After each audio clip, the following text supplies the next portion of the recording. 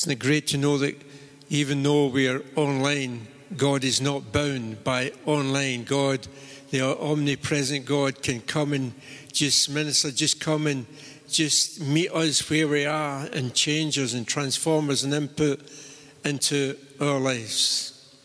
But we are thankful for technology and online. Wherever you're watching from today, it's great to be able to connect with you. Our theme as a church this year has been health matters, well-being, and I'm going to read again from 2 Corinthians like we did last week, chapter 5 this week. I'm reading from the NIV version, the first 10 verses, then just make a few comments in relation to Paul's letter. He writes in this part of his letter, "For we know that if the earthly tent we live in is destroyed, we have a building from God, an eternal house in heaven, not built by human hands. Meanwhile, we groan, longing to be clothed instead with our heavenly dwelling, because when we are clothed, we will not be found naked.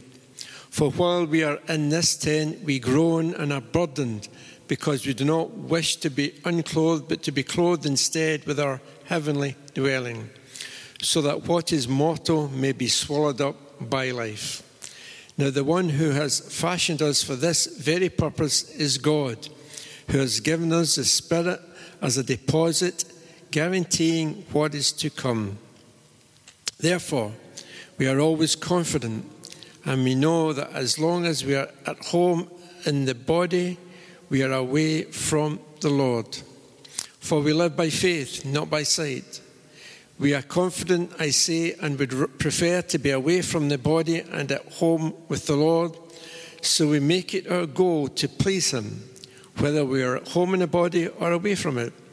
For we must all appear before the judgment seat of Christ, so that each one of us may receive what is due us for the things done while in the body, whether good or bad." Just some areas in our reading today I want to highlight. Actually, my Bible, the mini heading over this chapter says new bodies. And I thought, wow, that sounds like well-being to me, having a new body, but it was wishful thinking, because we live in a world where our bodies are decaying. And Paul goes on to explain about the difference between this earthly body that we now live in, which really is just a tent, which carries the real us in. What our soul or spirit within us is the real us. And the tent, the body, is just fit for planet Earth and for our time here. And Paul talks about that and then compares with the new body, which will carry the us about into that eternal realm when we leave planet Earth. But today I don't really want to really talk about our physical bodies, but concentrate about our mindsets and our attitudes in some relation to well-being here in Paul's letter. See, Paul is giving an outline of what is to come, that hope of eternity for those who have accepted Jesus Christ as Saviour. We have that hope.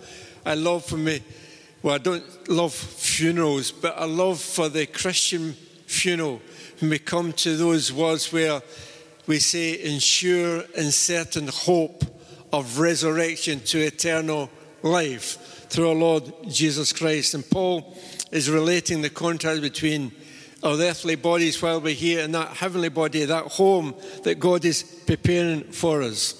And he said here in verse 5, God has given us the Spirit as a deposit, guaranteeing what is to come.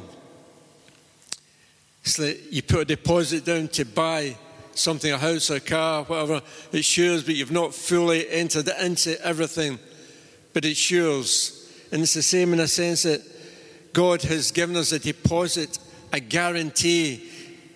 It's ours, but we're not fully entering into that full embracing of eternity yet, that perfect bliss when we leave here and go to be with our Saviour.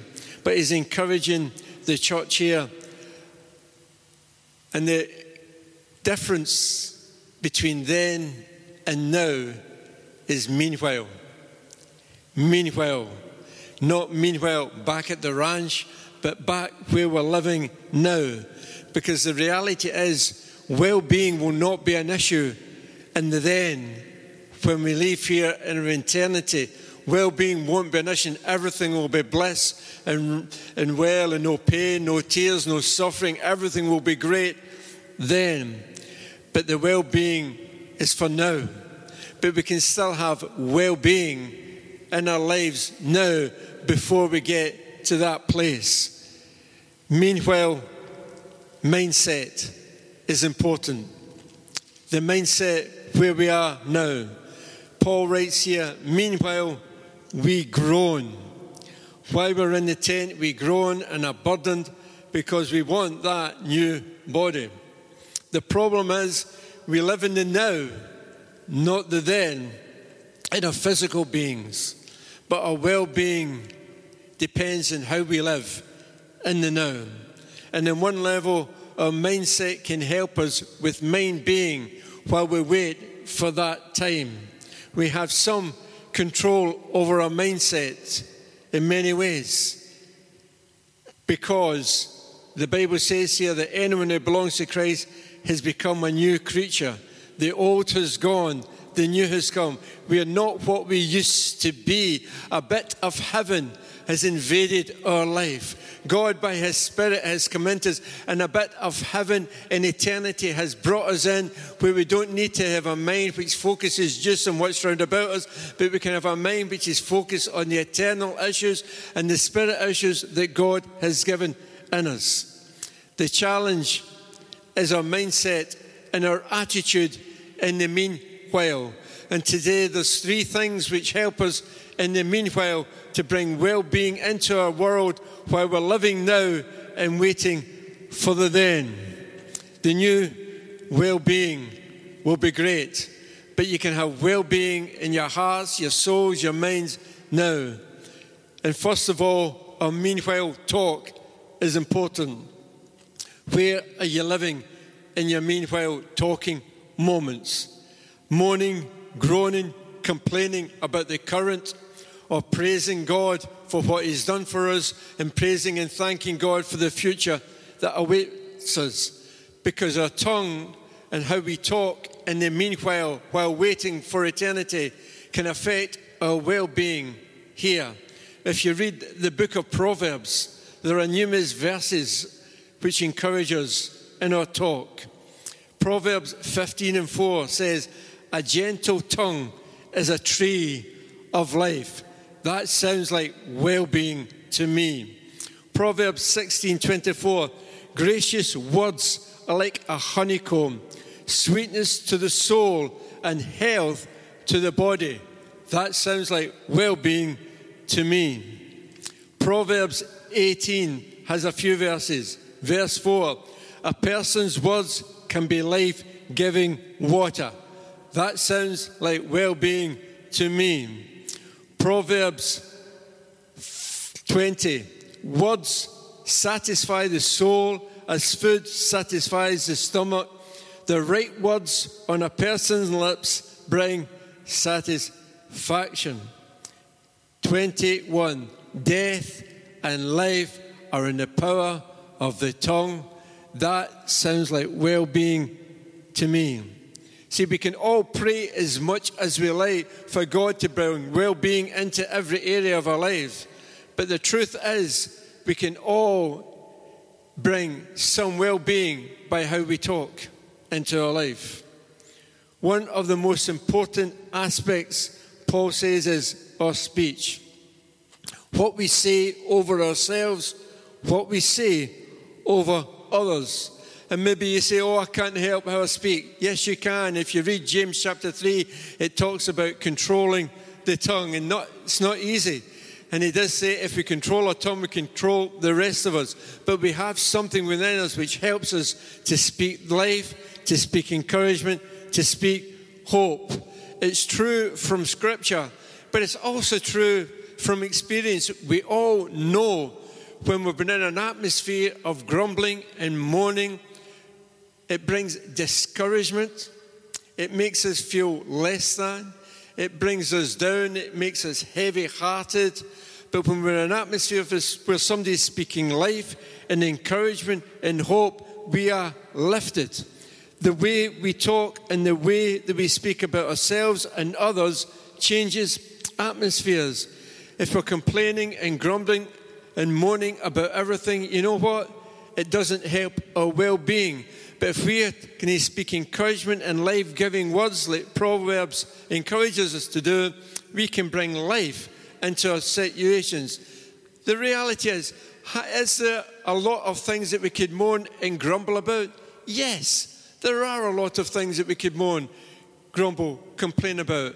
But then, are there a lot of things we can praise and be thankful for? Yes, there's a lot of things we can praise and give thanks for, but we have a choice. What are we going to do? Are we going to speak the death, speak the life, speak complaining, or speak thanksgiving and praise?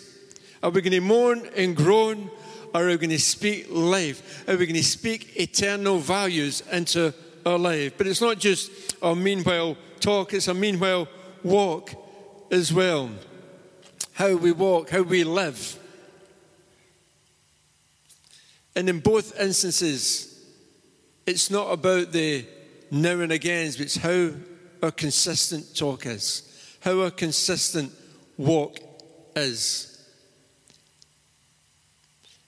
No, we all have days when we are not really pleased with how we have spoken. We're not really pleased about the way we've acted. Maybe we've not lived that walk of faith the way we should have. Maybe we've let circumstances dictate our moods and our attitudes and our actions. Because the reality is none of us are perfect yet. And we will have moments where we let ourselves down.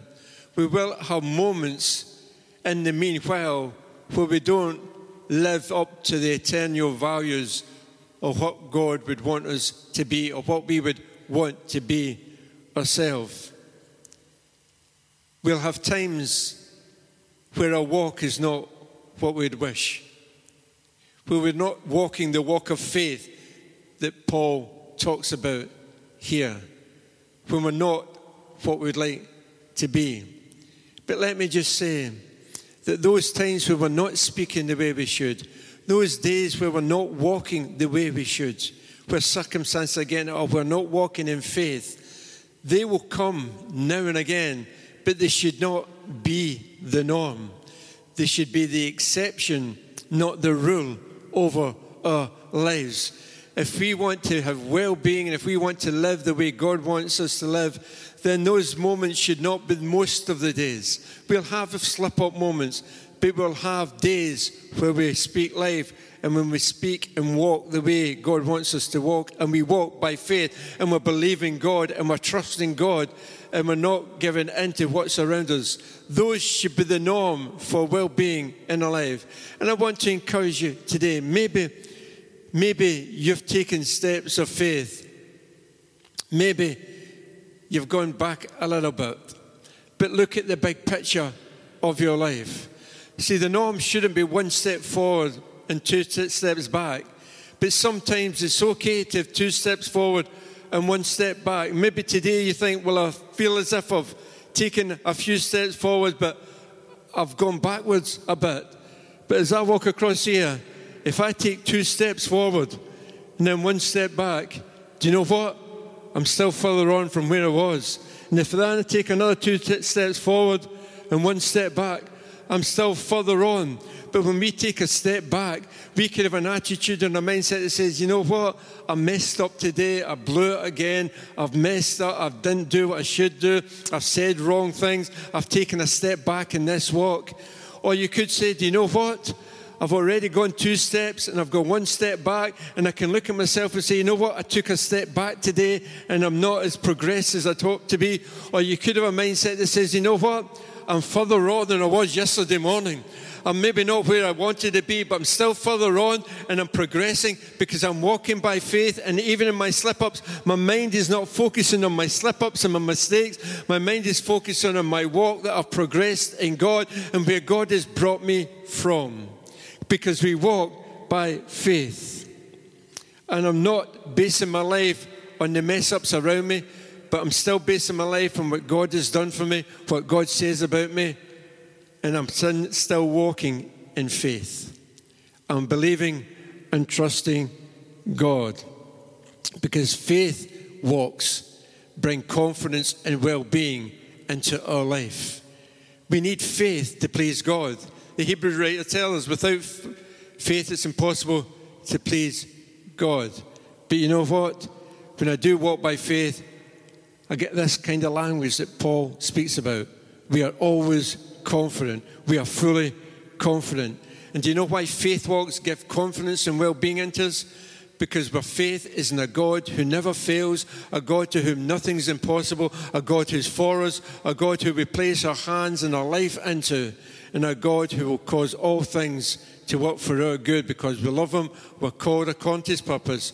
It is a God who can do much more than we can ask or think. Our meanwhile talk is important for our well-being. Our meanwhile walk is important. But we need meanwhile goals as well. Paul says our goal is to please him. Our goal is to please him. And without faith, it's impossible to please him. But there's a broader point here. In order to progress in our journey, you need goals. You need to put goals in life. Having goals are good for our well-being. What gets you out of bed in the morning? What are your goals, your plans, your dreams in life, your desires? In the meanwhile, between now and heaven, you can live for yourself. You can live for just getting as much as you can, or you can live for the purposes of God. We make it our goal to please him. In life, well-being comes from having a goal to please him. Goals in themselves are good for well-being. Living for purpose and goals is good for us. I read this week.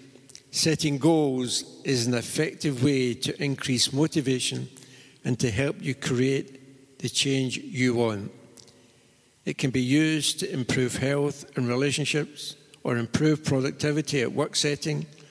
Goals can also be an important step in the recovery from mental illness, i.e., goals in your life have a broad application in well-being. But make sure they're realistic but challenging goals. Michelangelo said this: the greatest danger for most of us is not that we aim too high and we miss it, but our aim is too low and we hit it. But above all the goals in your life, and let me encourage you to put goals in your life daily, monthly, yearly. It's good for well-being. But our primary goal is to please him. Let me tell you, I can say from experience that living to please others is not good for your well-being. But living to please him is good for your well-being. There's an old song we used to sing with one incredible line for me, which says, "It's your approval I long for." Our goal is to please him. Between the now of where we're living and the then of eternity with him, do you know what our goal is? The greatest goal for well-being in our life is to please him. And know what's incredible about our God? Know what's so amazing about our God? When we set our goals and our mindset to please him, this is what happens in Matthew 6:33. In the context of people focusing on eating, drinking, and getting things for themselves, it says, seek first his kingdom, his righteousness, and all these things will be given to you as well. When we make it our goal to please him, to put him first, all the things that we'd really like in life, he just brings them into our well-being life. Because that's the kind of God he is. Paul here tells this group of Christians, There's a time coming when well-being will be perfect forever. But we're living in the now. And the well-being you can receive in the now, in the meanwhile, is dependent on how you react, how you act, how you speak. You can speak life over yourself. How you walk by faith. Because walking by faith brings a confidence into your world of a God who's for you and to whom nothing is impossible. But also, make it your goal in life. The greatest thought I could say in well-being is to put number one goal in your life is to please God. To live your life pleasing Him. This week, as you make decisions in your life, just ask yourself, is this pleasing God? Before you say something, just think, is what I'm about to say pleasing God? Before you do something, before you walk and make a decision to go somewhere to do something, just ask yourself, is this decision that I'm about to make pleasing God? These goals that I've got for this week, are they pleasing God? Because in the whole series or the whole talk about well-being, I want to say that if we put Him first and we seek to please Him, He will bring well-being into our hearts, into our souls, and into our minds in a way beyond anything else we do. Let me pray for you. Father, I thank you for that hope of eternity. I thank you for just that hope we have that when we leave planet Earth, we have eternity with you. But Father, I thank you that even in the now, where our bodies are growing and we can still live with a touch of heaven in our hearts, that touch of well-being, because you place a deposit within us of what's to come. And Father, help us to focus on that rather than what's around us. Help our talk to be sweet and life-giving. This week as we go into wherever we're going, help our speech to be words that bring well-being and life and health. Help our walk to be a walk of faith, where we're walking in your promises and in your word over us. And even when we slip up, we continue to keep walking, because it's not the slip-ups, it's a continual, consistent walk. And Lord, I thank you as we walk in faith that you bring that confident sense of well-being into us. Father, I pray, Lord, that we'll set goals in our life which are honouring to you. But I believe in everything we do and say this week, make it our desire to please you. Our goal is to please you. Not when we get there in your nearer presence, but while we're living in the meanwhile, we make it our goal to please you in all areas of our life. And Father God, I thank you that as we do that, that you will just come and bring your peace, your hope, all that heaven has into our lives. And that will bring a sense of well-being into our souls. In Jesus' name, amen.